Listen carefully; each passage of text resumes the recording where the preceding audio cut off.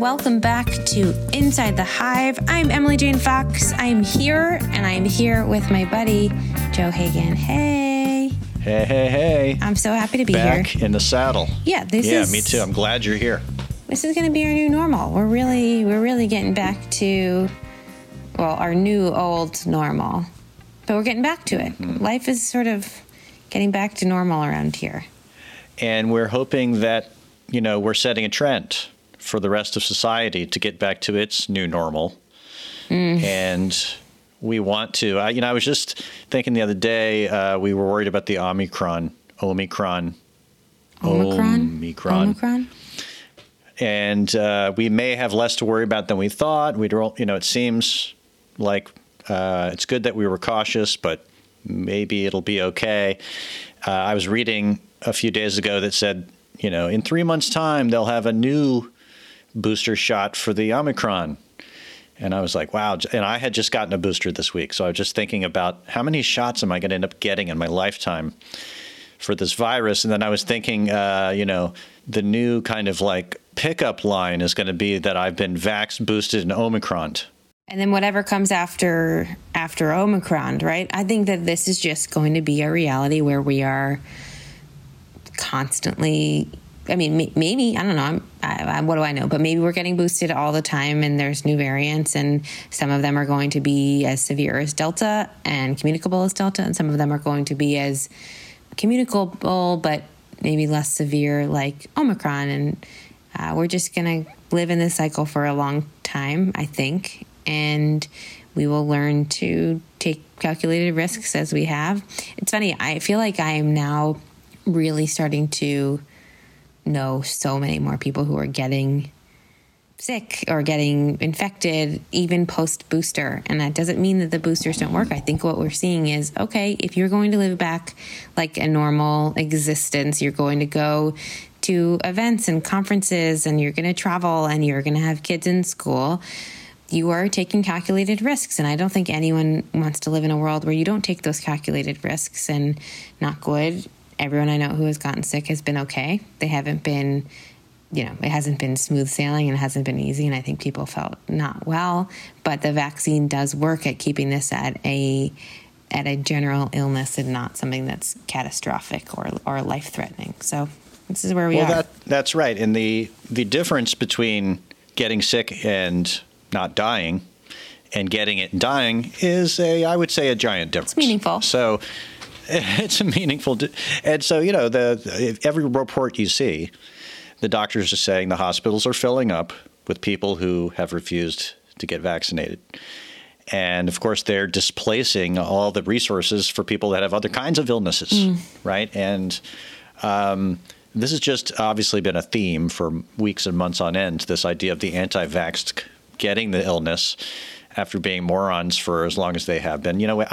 Right here in my town, a prominent local figure who owned and ran a restaurant didn't get vaxxed, got it, and within 2 days was dead. Oh, God. And it's real. We read about it in the paper, and if you haven't been touched with it in an immediate way, you must know by now that this is a thing that can touch you out of the blue. And so get vaxxed. Of course, you don't need to be told that if you're listening to this podcast. You likely have done it, but trying to encourage everybody else to do it. How do you feel post-booster? Anyway, I felt terrible yesterday, and it wiped me out pretty hard. I've had little waves of it today, but I'm mainly fine. I'm just glad to have gotten it. And, I just went to a pharmacy. It's so weird that pharmacists are now coming out from behind there and giving you a shot. It's just a bizarre thing. And the woman who gave me, and I also got a flu shot, so I had one in each arm, and it was just like, next day I was like, neither arm was really doing great. Yeah. But the woman who worked there says, she said, I just wish that everybody would get vaccinated, but there's still all these people that won't do it. And so, it's frustrating for the people that are trying to get everybody vaxxed to see all this, resistance to it. In any case. That is, but mainly, I feel like we're moving in the right direction. I think I saw a number yesterday that like 60% of the country is vaxxed. That's the majority of people, and we're heading in the right direction. Great. And you keep seeing things about mandates and companies taking lines. I know at our company, I showed proof of vaccination, and basically everywhere I go into, my in-laws were here this week, which is lovely, and we were going out to dinners outside still, and even sitting outside, I had to show proof of vaccination at our local neighborhood restaurant, and great. I will pull this card up as often as I possibly can, and I was invited to a conference next week that I may or may not be able to go to, and it's required to be vaccinated and proof of a test 72 hours before the event. So this is just sort of the thing that we're going to have to do, and I'm game for all of it. I think we should all do all the things. Can I just say something really quickly? And then we have a lot of more uplifting things to talk about, but I wasn't on the podcast last week, and I talked about this with some friends of mine who, when we were talking about all of the choice stuff that's happening on the Supreme Court. And I know this is the most obvious point for anyone who's a thoughtful person, but I literally think about it every day. The fact that people are anti-vaccine mandate and also don't want women to be able to choose what is done to their bodies, and also oppose gun legislation, is the most intellectually hypocritical thing in the entire world. And I know it's obvious. I know it's been said a million times, but I just think we need to keep saying it over and over and over again, because it's the most ludicrous thing in the entire world. And all it is extreme sexism and backwards thinking. And if we continue to just roll our eyes at it rather than name what it is, it'll just keep going on. So hopefully we can just continue to name it out loud and point out the fact that it is wildly hypocritical, illogical, and deeply sexist. And can I just add dumb? Yes, thank you. I'm sorry. I'm just going to say it's really dumb. That's the word that I meant to say. It makes smoke come out of my ears when I think about how hypocritical it is, and when I think about these school shootings, when I think about these Republican politicians who think it's funny to have like a Christmas card picture with their kids with assault rifles in their hands, it makes me want to throw up, and it just makes me depressed and sad. Now, we're all experiencing that, on a daily basis, as to the degree we come in contact with these, pictures and kind of negative campaigning these people are doing for their own political lives. But I do think, and this is just a gut feeling, and occasionally I'll come out here and say something that is optimistic just based on a gut feeling, but I do feel like we're kind of heading in the right direction right now. There's been a lot of articles in The Atlantic, in the Washington Post and elsewhere, where you have people writing op-eds saying, we have to be terrified that the Trump right is slowly altering and gerrymandering and altering the voting rights around the country, and they are going to destroy democracy and install a fascist government, in which all Christmas cards will have assault rifles in them, right? But and I'm not saying that can't happen, and I think it's great to be vigilant, and I hope they'll keep writing those op-eds and writing those articles in Atlantic about what's going on and keep the bright shining light on these things.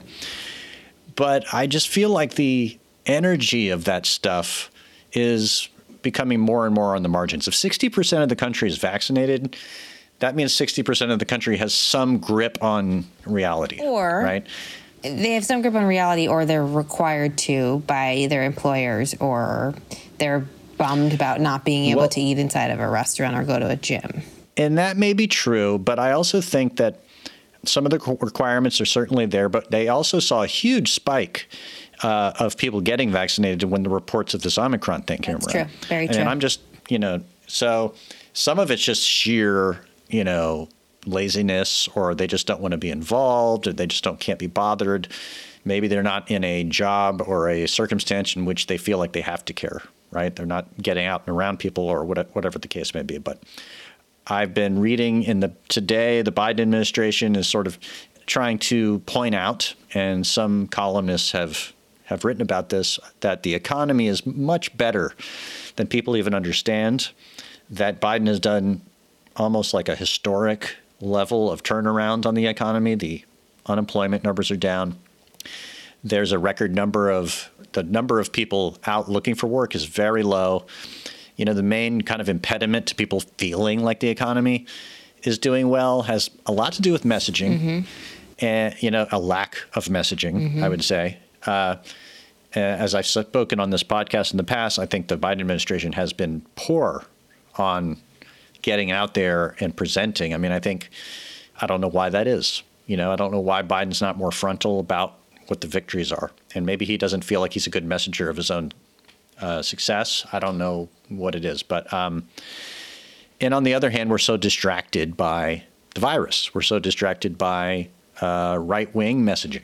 Did you see this Tucker Carlson thing of the latest outrage? I shouldn't even bring it up because I hate that guy. Honestly, I haven't seen it. I want to know, and I don't want to know. I'm not going to mention it. You know, I just decided if you want to know what idiotic thing he said, but the point is, don't want to know that. Free yourself. It's from a distraction. Yeah, I just forgot it actually. Good. So there's this distraction cloud that the right has created to constantly distract you from, you know, normalcy. And I think mostly it's not working. I mean, if it's you or me, people in the media, we're paying attention, and to some degree we're victims of it because we feel like we have to cover it or say something about it. But you know, Joe, as you bring up this Tucker Carlson thing, I have realized, and I talked about this a little bit with Jon Favreau when we had him on the podcast, I've become less curious. I think that I used to be like I had to know everything that was going on, and I was like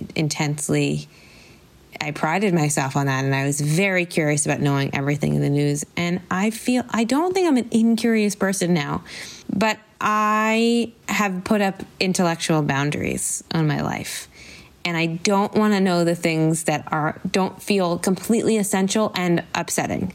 So if there are things that are upsetting but are essential, I will take the time to learn about them. But I now have put up a news boundary. And my news boundary is not letting anything into my brain that is upsetting and needlessly so. Maybe that makes me a bad news person, but I don't care. You know what that makes you? It makes you a sane person. I'm trying because we were all so absolutely insane for 5-6 years, and I can't do it anymore. I'm preserving my sanity for when it really matters. Well, we're rebuilding sanity. Yes, you know, that's and it's my build it's a back brick better. by brick. That's build back better, build sanity back better. That's really nice. I like that. That's a new Inside the Hive. That's our position for Inside the Hive. I'm running on that platform for our platform. Yeah, I like that. Hi, it's Radhika Jones, Editor-in-Chief of Vanity Fair. If you love digging into the week's political headlines, subscribe to Vanity Fair. Our reporters take you behind the scenes of some of the biggest stories from the campaign trail to the halls of Congress.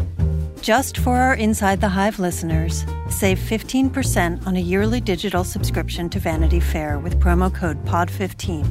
That's vanityfair.com, promo code POD15 for 15% off 1 year of all you can read, watch, and hear.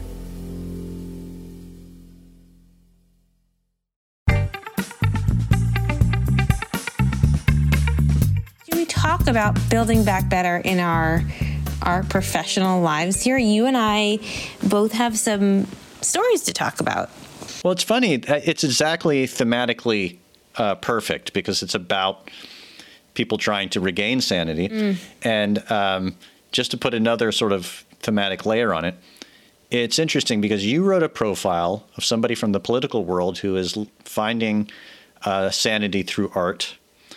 And on the other side, I wrote about somebody who is really an artist, but who is trying to make sanity out of politics. What an astute point that is, and both in Los Angeles. That's right. And what an astute point that is. You wrote a fantastic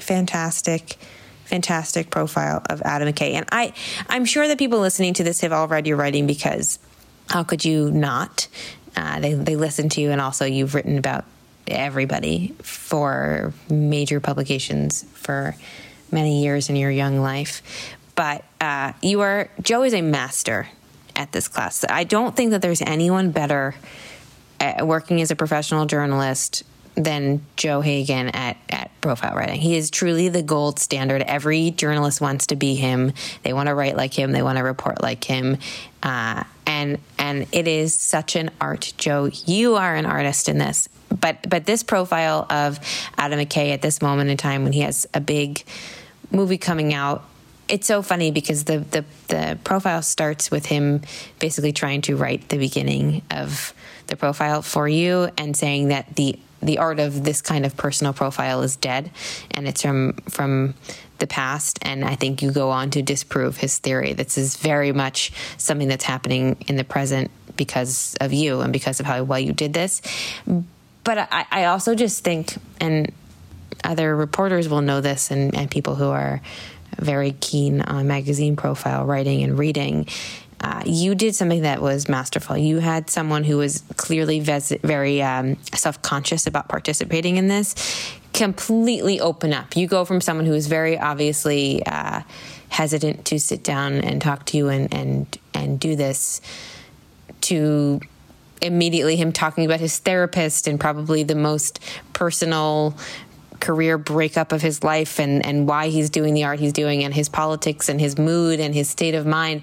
It's a real masterclass to get someone to be that comfortable, particularly when they're starting from a place where they're uncomfortable with the whole idea. So I'm curious how you got Adam McKay to share his soft spots with you. Well, first of all, I'm blushing and flattered by all those move on. Things you're saying. Yeah, we'll move on. But, I'm sitting here a little verklempt, so you have to give me that. That's very kind of you to say. But it's truth. It's really a little bit about just, in this particular case, especially understanding who he is and what he is. I was a fan. So, I'm a fan of some of his movies.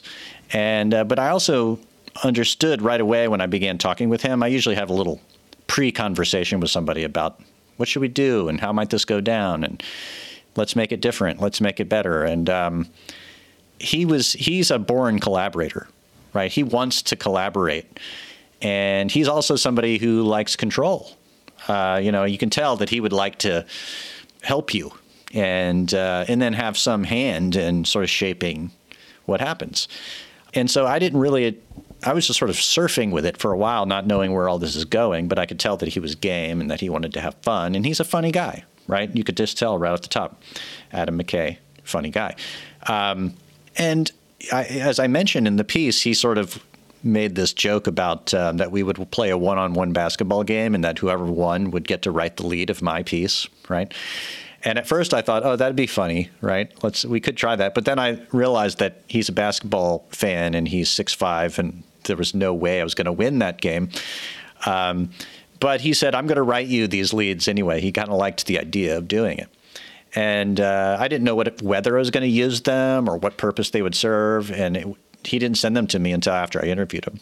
But just saying, yeah, let's do it, just being game, sort of opened him up. He made him feel like we were going to have fun. And I think that you just kind of roll with that. And let's be honest, too, just to be square here, we're roughly the same age, and it was easy to relate to him, right? He's from a similar cultural background and had the same touchstones, let's say generationally. He's a Gen X guy, right? But one of the fascinating things that I think people will find in this article that I was fascinated with is I decided to put in his fictional leads that he wrote into the piece. And it was not until I started to feather them into the piece and kind of think about the theme of the piece and also think about what his therapist had been telling him about his creative life that I began to realize how these were such self-revealing things that he had written, that they were all like parodies of himself as a jerk or some kind of like hypocrite or somebody who was like a rich Hollywood guy who had left-wing politics, right? Which he roughly is in composite, right? But he was mocking himself. And there's this, humor, as we know, there's a kernel of truth to it. There's something there that he's mocking, and he's mocking himself. And I realized that I needed to dive into those insights that he's giving me. He may not be aware he's giving them to me. He thinks he's being funny. He's just being a comedian. Or maybe he is aware. But in any event, it was a great opportunity to have fun with the piece. And as you said, and this was the thing that made me pull my hair out and sweat and gnash my teeth in the writing process, is like, okay, if you're going to set up the piece at the beginning, and this is real workshop kind of writing talk here, but if you're going to set up the piece as like celebrity profiles are stupid and not worthwhile, you better prove him wrong by the end, you know? So it set up, it was a little bit of like, he was Babe Ruth aiming for the outfield and I had to hit the ball, right? So it's entirely right. And I think what you're saying about, the expression in wine, there's truth, that yes. Oftentimes when people will drink, you will find out what they really think.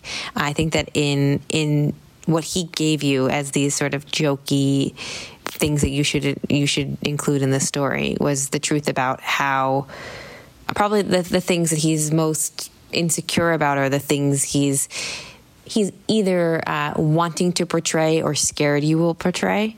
And I think that is incredibly revealing about the things that he either wanted you to hit or the way he wanted you to hit them. And I think that you obviously teased out a great amount of meaning in that. And I also think that I hear you on you guys being of a piece, right? And then that made it easy for him to open up to you. But I think a great part of our jobs is, even when you can't relate to someone, is making them feel like they can relate to you, right? I think that when I describe my job or why I think I'm good at my job on the days where I do feel like I'm good at my job, and that's not all the time, it's a lot of forced intimacy, and you have to be really good at making people really comfortable quick in an incredibly uncomfortable situation, right? Like that is a huge part of our job. And whether or not you realize it or you stop and take the thing, it's like you're kind of a spy.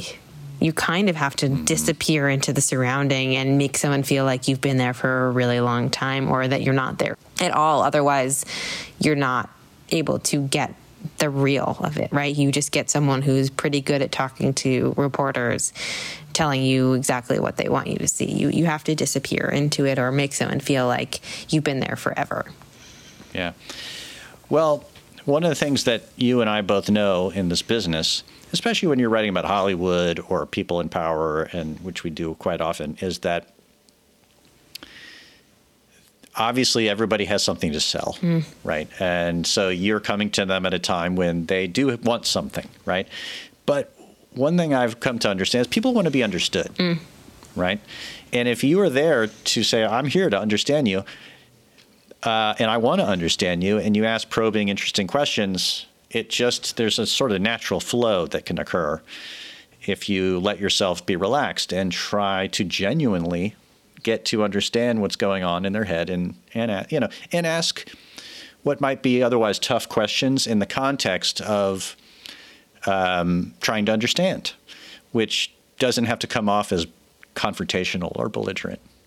You can ask the tough questions if you are asking them in a way that feels like you're not asking them to ask because you have to ask the tough questions, right? They have to be part of a larger thing. And by the time you get to the tough question that they knew you were going to ask and that they feared you were going to ask, that you've built enough trust with that person that you are actually listening to what they're saying in order to give you the right answer or the thoughtful answer to that tough question.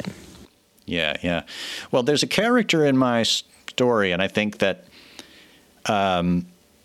it's worth just noting that he had a therapist, this guy Barry Michaels, right? And Barry Michaels, there's a New Yorker profile of him, kind of famous one of him, that's really great because he's like a well-known Hollywood super therapist, right? He has all these unconventional ways of getting people in touch with their shadow self, right? And it's like, kind of like fancy talk for just your unconscious, creative flow. And you just want to get out of the way of your own mind and become more creative. And he has all these ways of doing it. And it can sound kind of ridiculous when you're talking about Hollywood people going and trying to undo their writer's block with a super therapist. But in many ways, as you know, Emily, we are often put in the position of being a kind of therapist. You're sitting there kind of asking very similar questions that a therapist would ask. Tell me about your mother, right? And in the case, for instance, of Adam McKay, his mother is a right-wing Trumper and religious and stuff. So immediately you've unpacked something. And I have a friend, a very good, dear friend named John, who's a therapist in the West Village in New York and has a lot of high-powered clients and stuff. And, we talk about this all the time, how we're basically in the same business. And, we're We're unpacking people's motivations and trying to find out like what's driving them, right? So, and this is about as good a segue as possible to your story, which if you are listening to this podcast right now, you should open up vanityfair.com. It's very likely it's going to be there. If not today, then tomorrow. A profile that Emily has written. And I know she's been spending weeks on this because I've known about this in the background for some time. A very fascinating profile, which I finished like an hour ago. She gave me a preview. Such are the benefits of being co-host of Inside the Hive. Mm-hmm. And it is such a fabulous piece. I think the first thing I told you is like, this reminds me of like a classic profile from like New York Magazine in the 1970s. Ugh. It just has this great, it's an encounter, right? I love encounter pieces, right? Where it's a little bit more than a talk of the town piece. It has a richer feel to it. And of course, we were talking about another person trying to build back better. It's Build Back Better Jr. Yes. Really. Yes. And that would be Hunter Biden. And what you've written about here is his new gig as a abstract painter.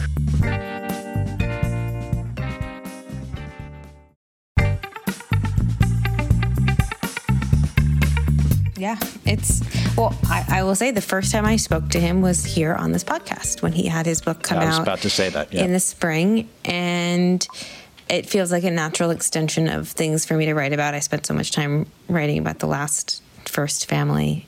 It's a very different family and a very different feel. Yes. But it was fascinating. I think we've all known Hunter Biden, whether he likes it or not. Very intimately over the last few years. He has become the pawn in the right wing's game against Joe Biden. He was essentially the reason why the former president Trump got impeached over asking the Ukraine government to dig up dirt on him in order to spook then candidate Joe Biden.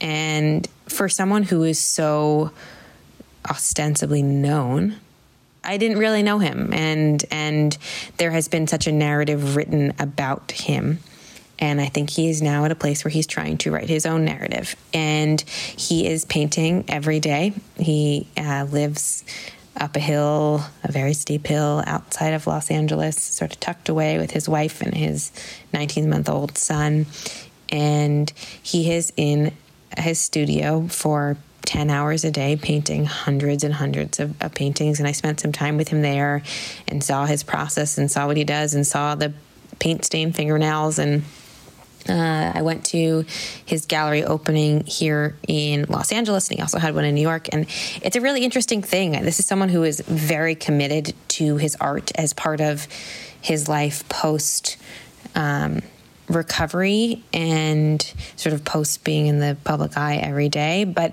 it presents some challenges. He's selling his artwork at a time where his dad is in office, and it poses some real ethical questions about who could possibly use a sale of artwork to gain access to his father. And the White House and the gallerist have put in some meaningful safeguards, but of course critics won't be quelled by any kind of ethical concern. Look, I spent so much time writing the last 5 years about the Trumps and the children and all the family members using their positions of power for personal gain. And so it is completely fair game to ask these questions. But the story obviously hits on that, but it's mostly about where our first son is in his artistic journey, in his first chapter of this new life in Los Angeles. Well, his paintings this is the real kind of like tension point in the piece. It's that the paintings are selling for extraordinary sums to buyers who we don't know, whose identities we don't know. I think one of them sold for like $300,000 or something, right? Which is, I happen to be friends with some extremely talented painters who were at Art Basel just this last week, right? And, they would, it would be like the sale of a lifetime for them to sell a painting for $300,000, right? And I'm not going to try to compare and contrast and say they're better than Hunter Biden as a painters, but it is pretty extraordinary. Now, but you have seen these paintings, and one of the critics you cite in the piece compares them a little bit to Kandinsky, an abstract painter. I'm not like a aficionado of painting. I'm average art intelligence, but give us a little taste of what you saw. Well, I would say I'm of average art intelligence also. That feels like a good way to paint me. But they're good. The artwork is good. I think that it is really impressive. And I think the artist Shepard Fairey, who is known for his Hope Obama posters, you guys have all seen them a million times. He was at the opening in LA, and I spoke to him afterward, and I was like, well, what do you think of all this? What do you make of the pricing, and what do you make of the art? And he was like, for a guy who's just starting out, the style, like, he has a lot of different styles, and you can sort of see who he was influenced by, but there's some real good work here, and you can tell he's giving it a lot of thought and attention. And the art world pricing is always nonsensical, right? I think that the reality is it's a very opaque process. And he was like, if people will pay that for him, good for him. His gallerist basically told me Hunter Biden is a figure in history. And so not only are you paying for art that is good, but you're paying for who he is. I understand that gets factored into pricing. I could also understand how the fact that you're paying for who he is could be ethically challenging for someone whose father is still in office. One thing that I thought was really interesting, and I pressed him on this, why sell it now, right? Like, his explanation for why he is doing the art, and I will not do him justice. You should go read the story to hear his quotes about why he's doing the art. It's really beautiful. And I 1,000% understand, and it's emotional. He's coming from a place where he didn't think he was necessarily going to be here. He definitely didn't think he was going to be in such a good place, and he is. And I think that the art has a lot to do with that. So I understand why he's doing the art. I couldn't, going into interviewing him, understand why he was choosing to sell the art. And he told me that he recently had a friend say to him, why not just be an EMT or something like that? Like, do your art and don't sell it. Would you mind if I read this? Please. Because this is, to me, this was the real amazing quote in the piece. And you can set, I don't know tonally if this quote, it feels like he got like a little emphatic here, or passionate, let's put it that way. And so the setup here is his dad, you write, had waited so long for this moment. Hunter had for years just made it painting a soft hobby, right? Wouldn't it just be easier to take a lower profile job? Maybe he could be an EMT and paint on the side for fun. And here's his quote. Well, for starters, I don't want to be a fucking EMT, Hunter tells me. If you're going to make a painting that's 5 feet high and 22 feet long, you're going to want to show it to somebody. And if you're going to want to show it to somebody, you're going to want to show it to them in a place and in a way that brings to life what you are attempting to express. And if you do that, then you have to find a gallery in order to be able to do that. And if you find a gallery, the reason that galleries stay in business is because they sell the fucking art. I don't know of anybody else that has figured out a way to be able to share their art at that scale without having to be in the business of it somehow. And I respect that incredibly. So, and he goes on, there's some other quotes about this, but that was a pretty hot little moment because, you know, he's basically saying, I've decided to be a painter. Painters decide to show the paintings, and this is what you got to do if you want to do it. So he's basically saying my interest in painting, I guess, trumps these ethical questions. The other thing is, he once said this to me, and I don't know that it's I don't think it made it in the story, but he said to me basically like, I chose something that I thought was going to be the least problematic. Like, painting is the farthest from politics that I could possibly do. True.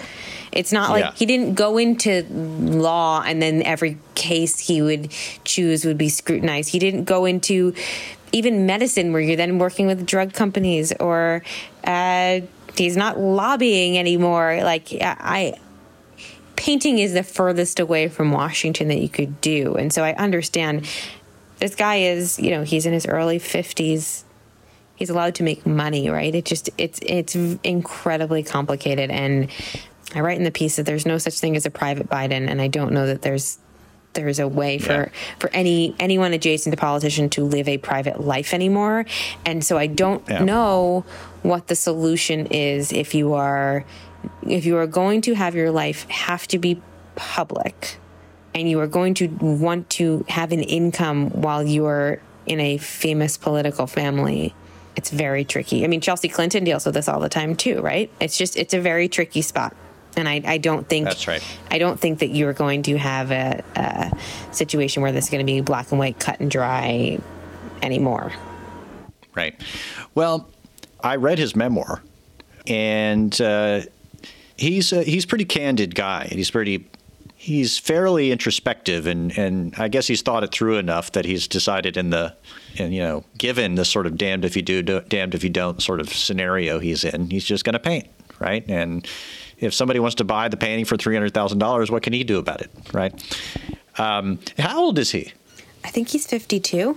Because that's interesting, because Adam McKay is 53. So we're dealing with a similar demographic here and a similar interesting moment in their lives. And by the way, I know that just some of the fallout from my story, Adam McKay, I think he appreciated the profiler wrote artistically, but the Will Ferrell fallout, was very upsetting. Let's talk about this. So you actually made serious news, and I saw, oftentimes the best case scenario is someone is something that you write in a profile like this will catch attention of other writers, right? That's a great thing. It means you have made some news in a beautiful portrait that you have painted. And it's hard to do both of those things. Usually you have news or you have a beautiful portrait, but you have struck gold. You made some news within a beautiful portrait. And the news that you made surrounded his relationship and breakup with his former partner, Will Ferrell. Talk to us about the news, and then I want to hear your reaction. Sometimes, I don't know if you feel this way, but sometimes when I make news about something in a profile, I feel a little thing about it. It feels like, I don't know if this is what I intended. I don't know if this is what I want to be pulled out of it. And then you just feel, I feel anxiety about it when it happens. Well, I agree. Precisely. And so the news is that he and Will Ferrell, Adam McKay and Will Ferrell, were creative and comedic partners since their days at Saturday Night Live, right, in the 90s.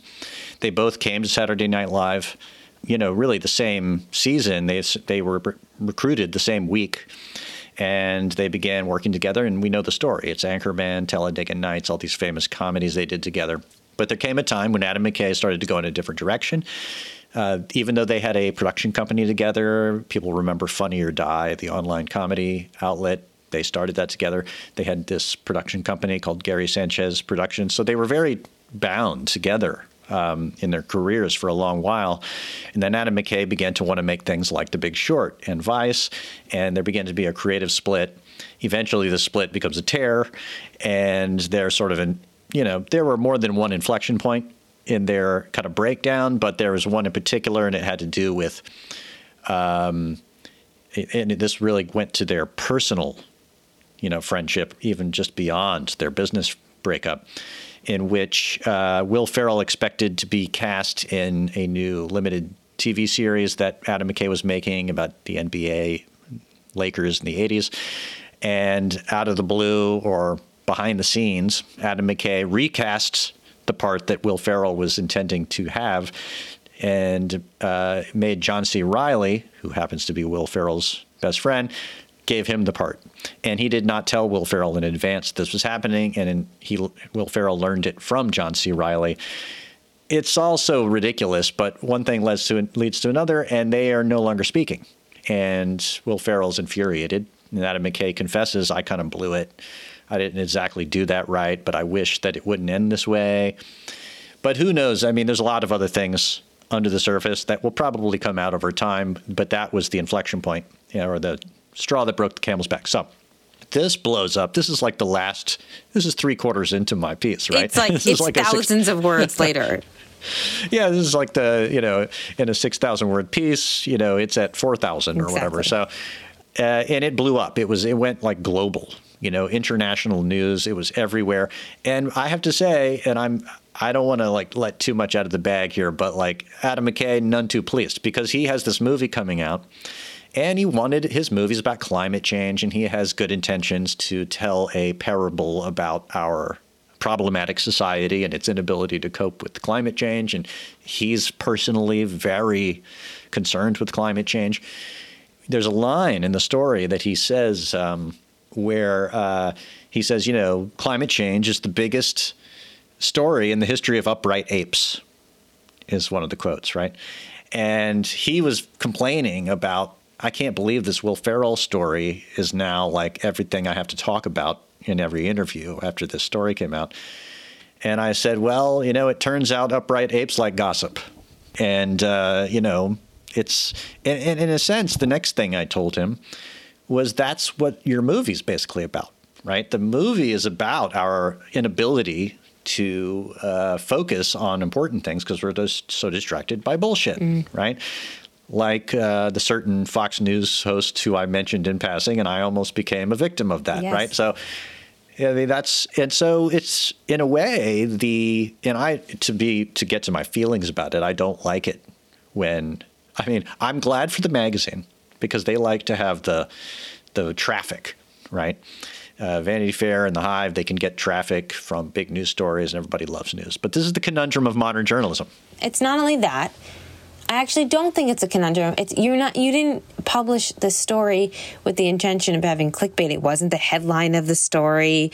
It wasn't that. You genuinely, within a 6,000-word story, made something that was so newsworthy that people picked up on it. You are just an empath, right? And you know that this was one piece of a much longer thing, and it wasn't the main thrust of the story, and it just happened to be so juicy that it caught attention and people lost sight of the main thrust of the story.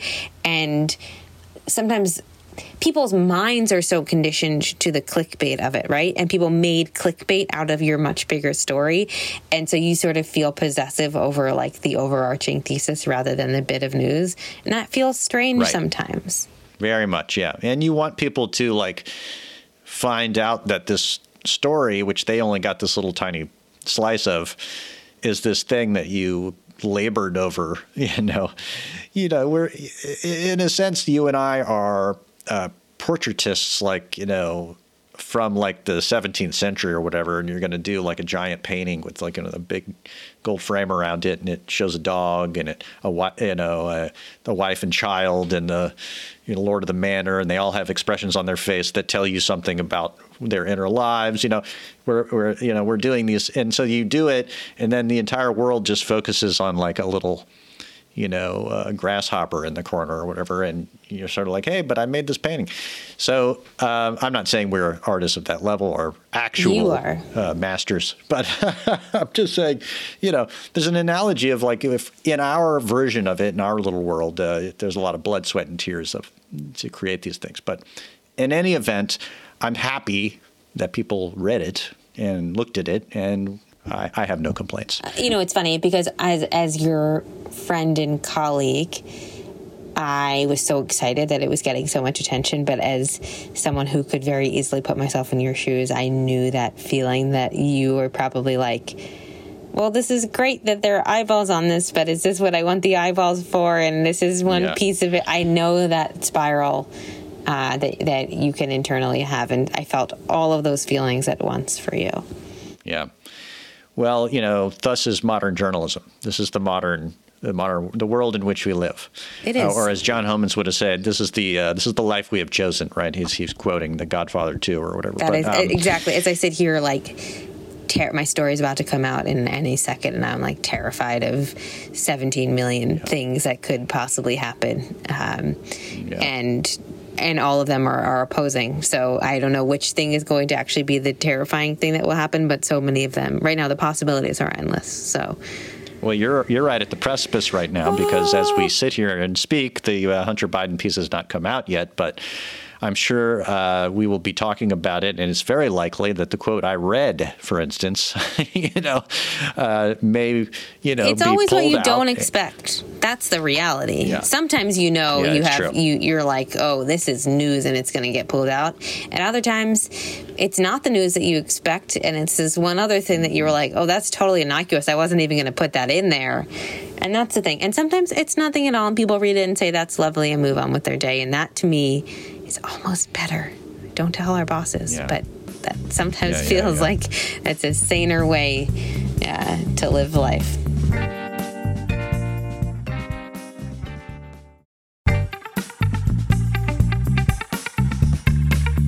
So here's what I would like to do as just sort of a caboose on this episode here, is that last week we had Miriam Elder and Mike Hogan, our, fearless let's leaders. just call them the management, right? But we love them, and they're smart, great people. Yes. They're great, and they are the best bosses we can hope for. And they were on the podcast, and we were talking about the Beatles thing.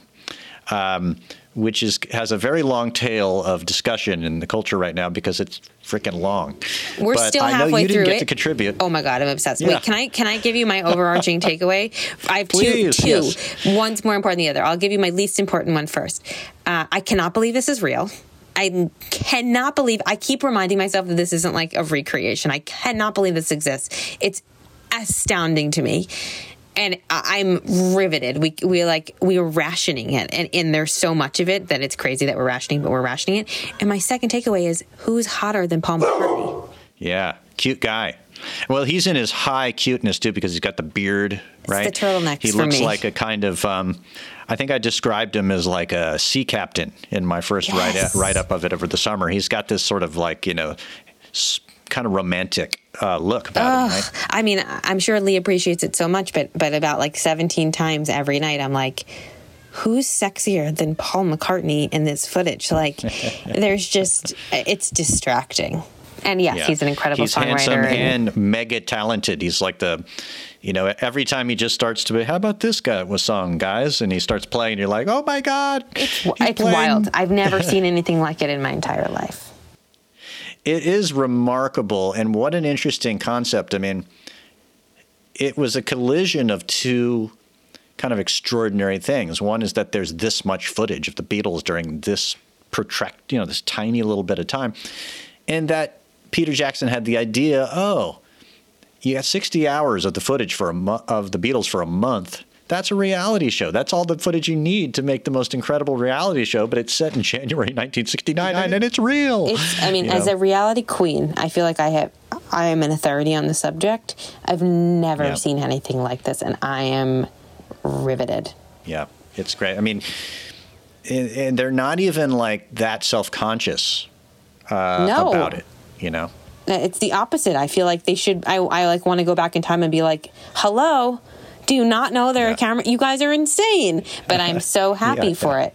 Yeah. Well, it has been the bright spot of the season for me to be able to constantly indulge in that. And it returned me to all my Beatles records. And I've just been kind of like geeking out. And I don't feel alone in my geekiness. I feel like the entire world is sharing my nerdy thing. It's like Peter Jackson turned us all into nerds. You're suddenly the coolest person in school, Joe. But I will say, I actually feel so sad. And as much as I say how much I'm fangirling over McCartney, I equally as often I say to Lee, God, I wish Joe were here because I would kill to watch this with him. I have so many questions, and I kind of need you in real time to be there answering my questions as someone who is not a super fan, just like a mild fan of the Beatles, that I don't know enough of the context. I think it would be so much cooler to watch it with you. So maybe I'll make you rewatch the entire series with me by my side so I can get your full commentary. Yeah. That'd be amazing. Like, or you should do a director's cut. Yes. I was going to say it's like the DVD director's cut from a time when there were DVDs. But yes, I would be happy to do that for you. Give you all sort of private trivia that will, you'll be buried in information you'll never use again. I would be gladly buried. I have to pick up on your bright spottedness. This has been a bright spot for me. in this period, and it has made my day. And I just wish everyone bright spots. Your McKay profile is a bright spot for me. I urge everyone to go read that. And we're just going to keep plugging away. And as we get closer into the holiday season, looking for these bright spots, I hear my bright spot waking up for her nap right now. So I'm going to go tend to her, but we will be right back here next week. She's sort of our producer. She kind of knows when to wind it down. Well, she is nothing if not an alarm clock.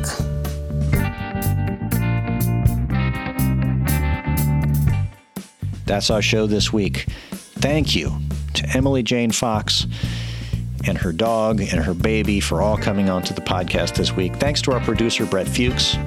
Thanks to the people at Cadence 13 who helped make this happen. If you like what you're hearing, hit subscribe. Come back. We have something special next week. Please support our sponsors the way they support this program. And we'll see you next week.